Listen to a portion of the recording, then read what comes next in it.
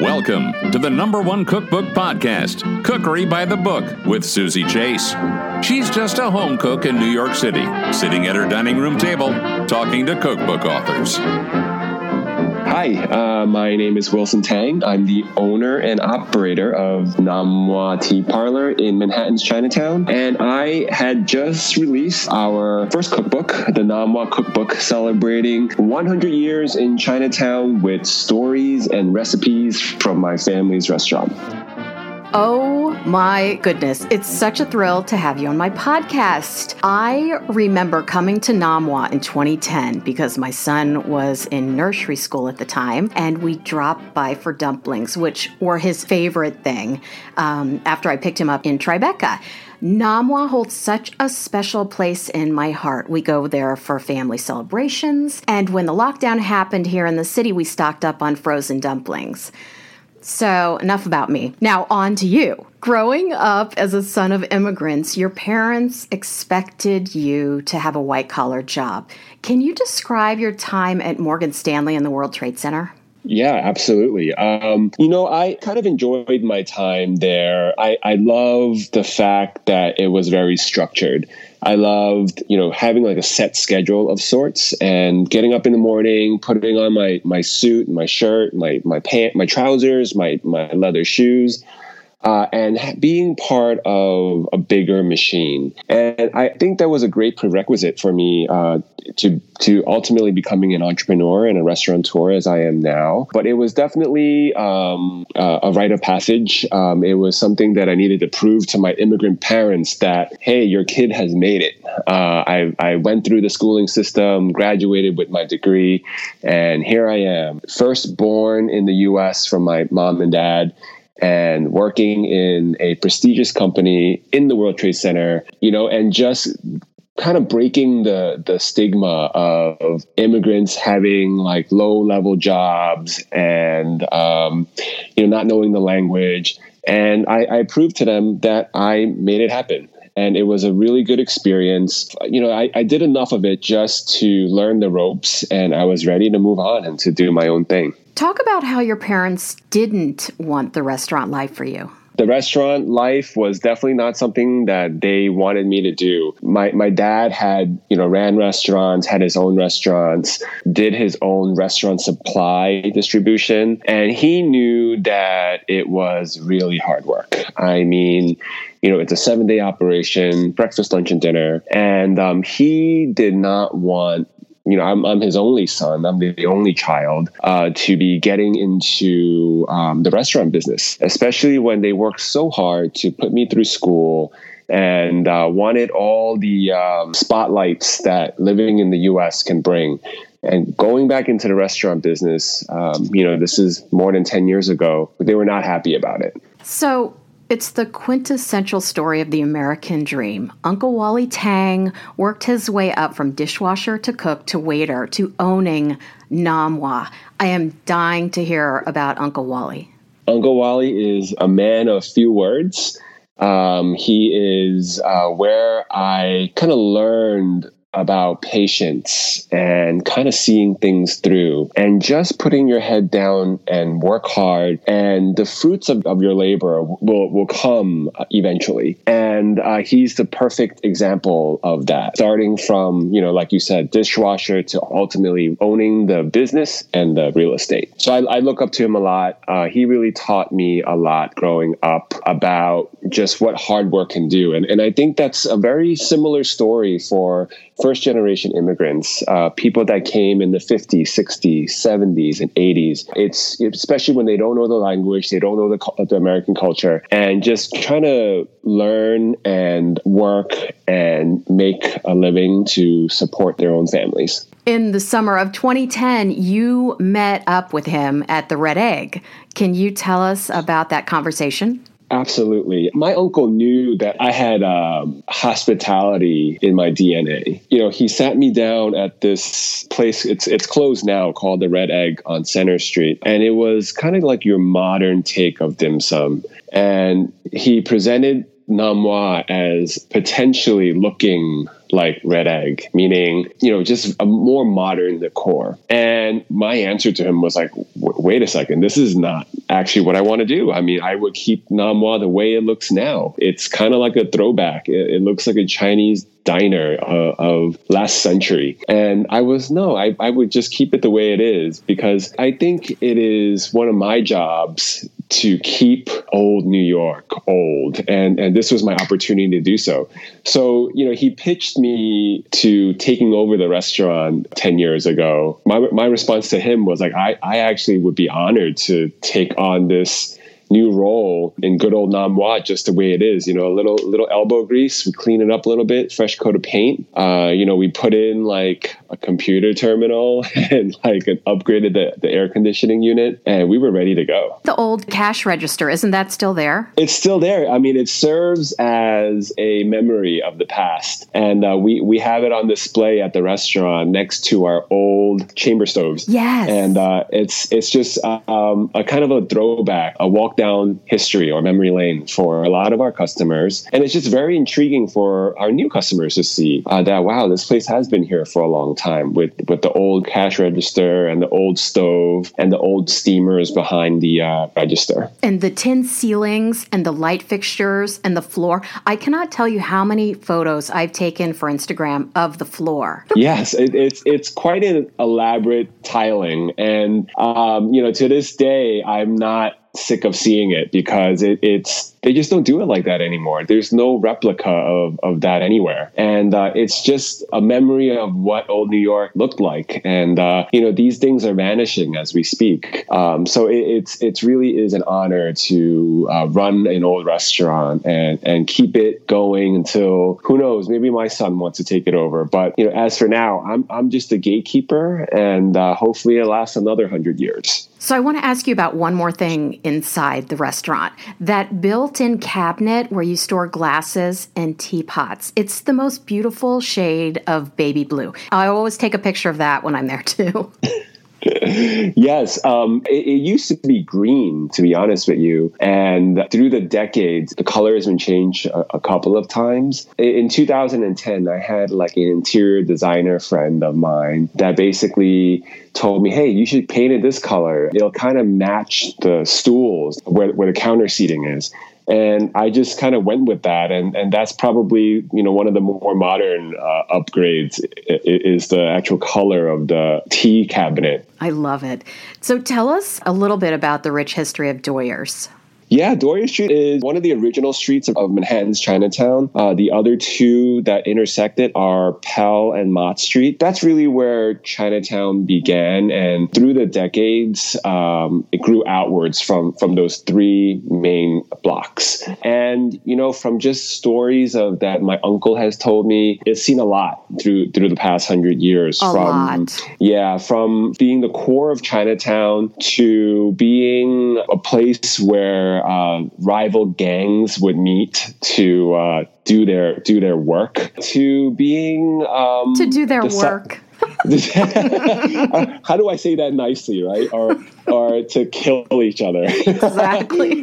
But, to it being a post office later on in the 1900s, to kind of like a nightlife destination pre-COVID, with our neighbors, Apothec, and now Chinese Tuxedo. So it's gone through a lot of different variations, but I love going to Nam Wah like really early in the morning, where time is almost at a standstill, where it's quiet. You'll see, moms dragging their kids along, taking them to school. You'll see the men with their hand trucks of meat and vegetables going from the distributor to the restaurant. And to, like when the sun hits, people are just going about their business, and it's kind of like a shortcut through Chinatown. It's really a special block. It's one of the shortest, most unique blocks in New York City, I would say. Well, and I love how during COVID, you were just able to block it off. Yes. So that was actually very key for us. When the city and the Department of Transportation came up with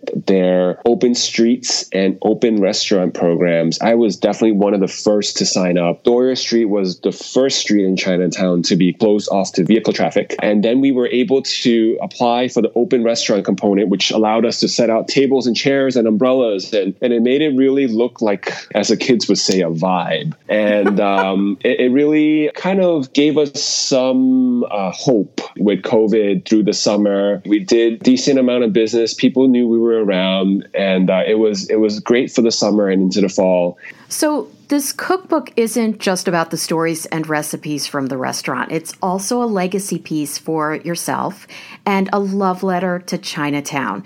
You have so graciously shared stories of various business owners in Chinatown, and I'd love for you to chat about Paul Eng of Fong On. It's one of those places that's been on my to-do list for years. Again, like what you said about the cookbook, it's not about the it's not just about the restaurant or about my legacy, but really about the mom and pop stores that make Chinatown unique. And Paul and David Fong On is definitely a key component in the fabric of Chinatown. And, now Paul, the youngest brother, has taken it over and has quite the setup on Division Street in Chinatown, where they do fresh soy milk and fresh tofu and rice cakes. And it really is a treat to go and check it out, to try their savory tofu. And you can see all of the machinery in the background on how they make the tofu and the soy milk. So it's definitely a nice little trip to take down to Chinatown and visit.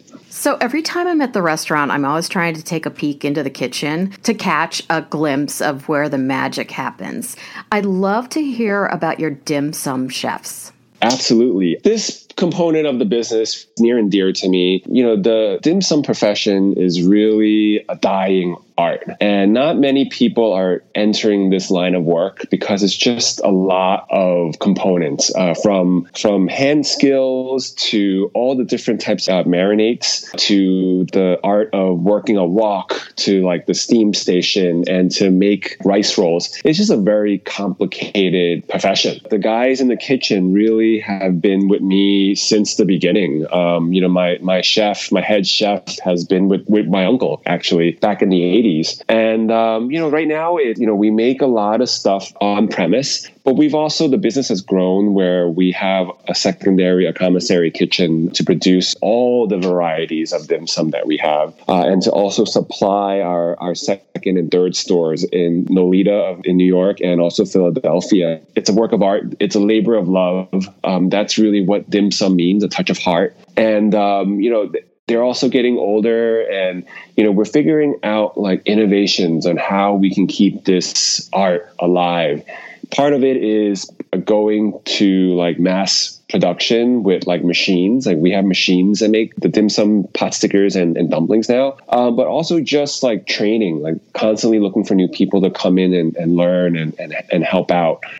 Sad, but it's also hard to find like young folks to learn it. So anyone listening to this podcast that's interested in learning the art of dim sum or is in the restaurant world wanting to change gears, please send me a message or find me on Instagram and send me a DM, something, because we are constantly looking for people to join our team and to keep the art of dim sum alive.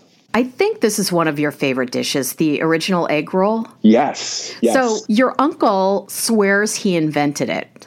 Yes. And it's not like any other egg roll I've ever eaten. Can you describe it and tell us why it's one of your favorites?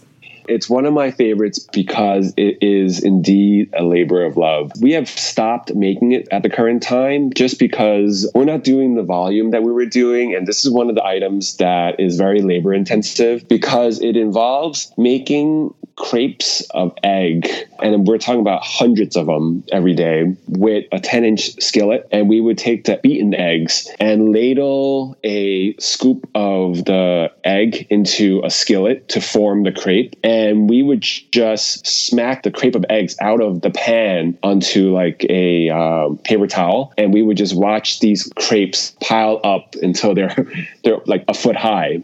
And then once these crepes are cooled down, we would wrap our chicken and vegetable filling into the crepe of egg. And when an order comes in for that, we gently batter the egg roll and we kind of just pop it in the fryer real quick and then pull it back out. And the result is a very aromatic, crunchy, and just full of flavor and textures. You can put like hot oil, you can put plum sauce, but it is just a very special item that my uncle swears that he invented, the egg roll. And we've had it on the menu since he's been working there. It's just that one very special item, and we call it the OG egg roll. If you get an egg roll at any kind of Chinese takeout restaurant, it's typically made with a prefabricated wrapper, almost like a spring roll. And they just roll in the filling and then just drop it in the fryer. So this multi-step production is really what makes this special and tasty and a top seller for us for many years. Okay, so this is a dream come true for me. So I want to go over my top dishes at Nam Wah. And can you give a really short description of these? Yeah, and I absolutely. might add, these are all in the cookbook too.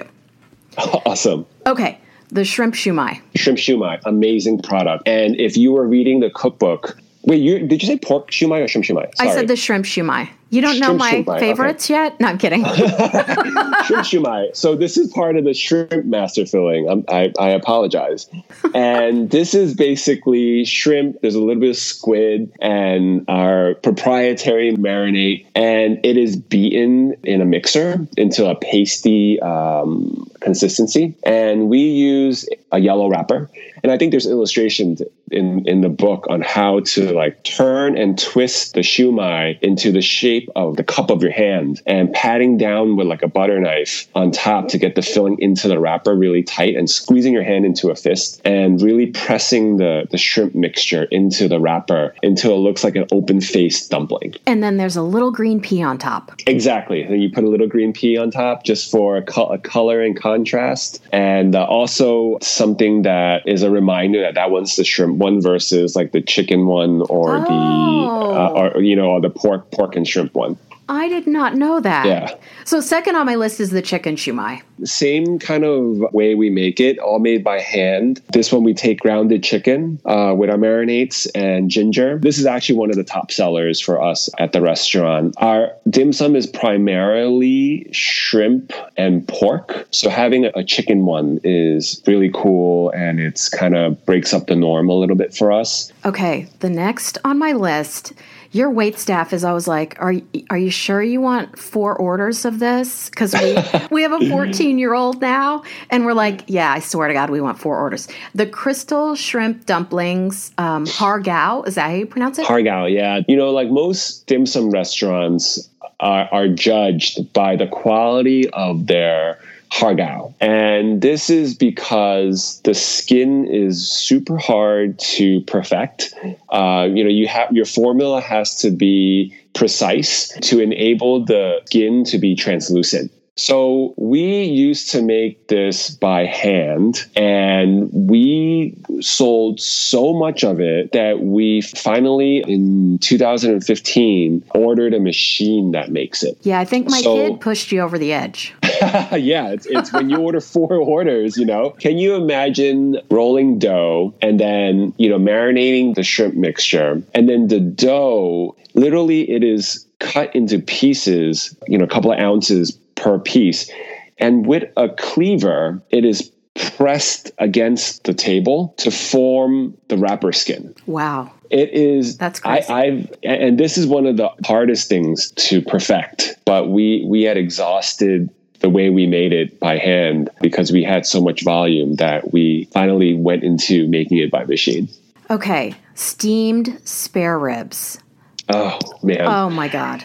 Yeah. I love that Chinese steam ribs are more like riblets. And through the marination with the black bean sauce and the salt and the sauces that we use, this item is so special because it's tasty, it's juicy, and I just love being able to kind of gnaw at the cartilage and some of the meat falls off the bone. I grew up eating this, and I remember, and we have this at the restaurant also, it's like a plate of this spare rib tips over like some rice noodles, where the oil and the black bean sauce like soaks up into the rice noodles. It is just so tasty. It's actually making me salivate right now talking about it. But it's another classic. It's up there with the shrimp dumplings and the shrimp shumais. These are your OG just classics from back on the Silk Road, and where people were kind of just getting these dim sum snacks through their travels. Like, this has a really, really long history. These are the items that really are our signature, when we talk about like classic dim sum. Okay, I have a couple more. The shrimp rice roll. So shrimp rice roll, like any rice roll is fantastic because it's basically rice that is broken down into a liquid form. We lay this liquid onto like a steaming sheet to form the noodle. And inside, shrimp is one of my favorites because the shrimp that we use from Louisiana has great texture, and it's just got a good like snap when you bite into it. But if for those who don't like shrimp, it works well just on its own, the rice roll on its own. Very silky, smooth, and it tastes incredible with just some sweet soy sauce. And, chili oil if you like. And even scallion and cilantro is a good choice for rice rolls. But shrimp is my favorite. The look of it is beautiful because the orangey shrimp, actually, you can see the shrimp inside the noodle when it comes out fresh. It looks amazing to me. Once you put the sweet soy sauce on it and a little bit of like a chili oil, I'm speechless. It's so tasty. The texture, the silkiness of the noodle. It's just a really good item. Okay, something that I got so hooked on probably a couple of years ago is your salt and pepper pork chop. Right on. Oh my gosh. That's actually not your classic dim sum item. And the story for that is we wanted a bunch of items that can work for like dinner time too. And because dim sum traditionally is breakfast, lunch, brunch. And we incorporated that item very Chinese American, to be honest with you. It's literally a fried pork chop cut to manageable pieces and with a little bit of salt and pepper and secret ingredients, a little bit of cinnamon. No. Yeah, very little. But I think that's the secret ingredient in that dish. This is definitely not dim sum item, but it made it onto our menu to add depth to a menu that never changes, but that could work for breakfast, lunch, and dinner. Okay, so the last thing, every time we go there, we have to order, well, it's my husband and son, and they have to order like 5 of these, your sesame balls. Oh, yeah. Dim sum restaurant and Cantonese cuisine in general are not big on desserts. So this is definitely a top seller because it's literally one of like 3 items that we have that are in the dessert realm. But how can you go wrong, right? Like, it's basically a fried ball of flour with sweet lotus paste inside. So it's crunchy, chewy, sweet. The sesame seeds on the outside give it an extra layer of texture. And I mean, those are all the key words, right? Sweet, gooey, crunchy, golden brown. Color looks amazing. And this is classic. I mean, that's a treat when as a child growing up for dessert, and even something that was served when I got married. That this was part of the dessert component of my Chinese banquet when I got married. So always forever in my thoughts, this classic chewy, sweet, crunchy item. Now to my segment called Last Night's Dinner, where I ask you what you had last night for dinner. We actually had tacos last night. Yeah, we do it actually once a week and pretty simple. We make a quick guac, pan-tossed peppers and onions, and ground chicken with some taco seasoning, and then the hard shell tacos, some lettuce, tomato, and then we kind of do our own taco fix-it, Roy Rogers, like a taco bar. Yeah, taco bar. So the kids love that. It's actually very easy for us to do. We just mise everything out, and then we lay everything on the dining room table, and we just kind of take turns. It's like almost like a taco buffet. And my daughter loves breaking the shell apart to almost making a taco salad. And my wife is more no shell. She just puts everything on a plate. And my son and I are just trying to pile up our tacos as high as it can. We'll challenge each other to see who finishes first. So yeah, taco night last night. Tonight's hot pot. We've got hot pot going on tonight. That's awesome. Yeah, we've got all the different vegetables, all the sliced meats, and a good broth going right now. So we went from tacos to hot pot. Okay, I'll be right over. Yeah, come on over. So where can we find you on the web, social media, and in New York City? Our website has all the information of all our locations in New York, Philadelphia, even in Shenzhen, China. We have 2 locations there. You're able to purchase all sorts of gift cards, merchandise. Our cookbook is all available online to purchase at namwa.com. If you follow us on Instagram, it's just at Namwa, NOMWAH. Or you can follow me personally. My Instagram handle is dimsumnyc. Tea Parlor is located at 13 Dorrier Street in Chinatown, Manhattan. And our sister location in Nolita, a more fast casual option, is at 10 Kenmare in the heart of Nolita. This has been a complete thrill for me. Thank you so much, Wilson, for coming on Cookery by the Book podcast. Thanks for having me. I had a great time. Subscribe over on cookerybythebook.com. And thanks for listening to the #1 cookbook podcast, Cookery by the Book.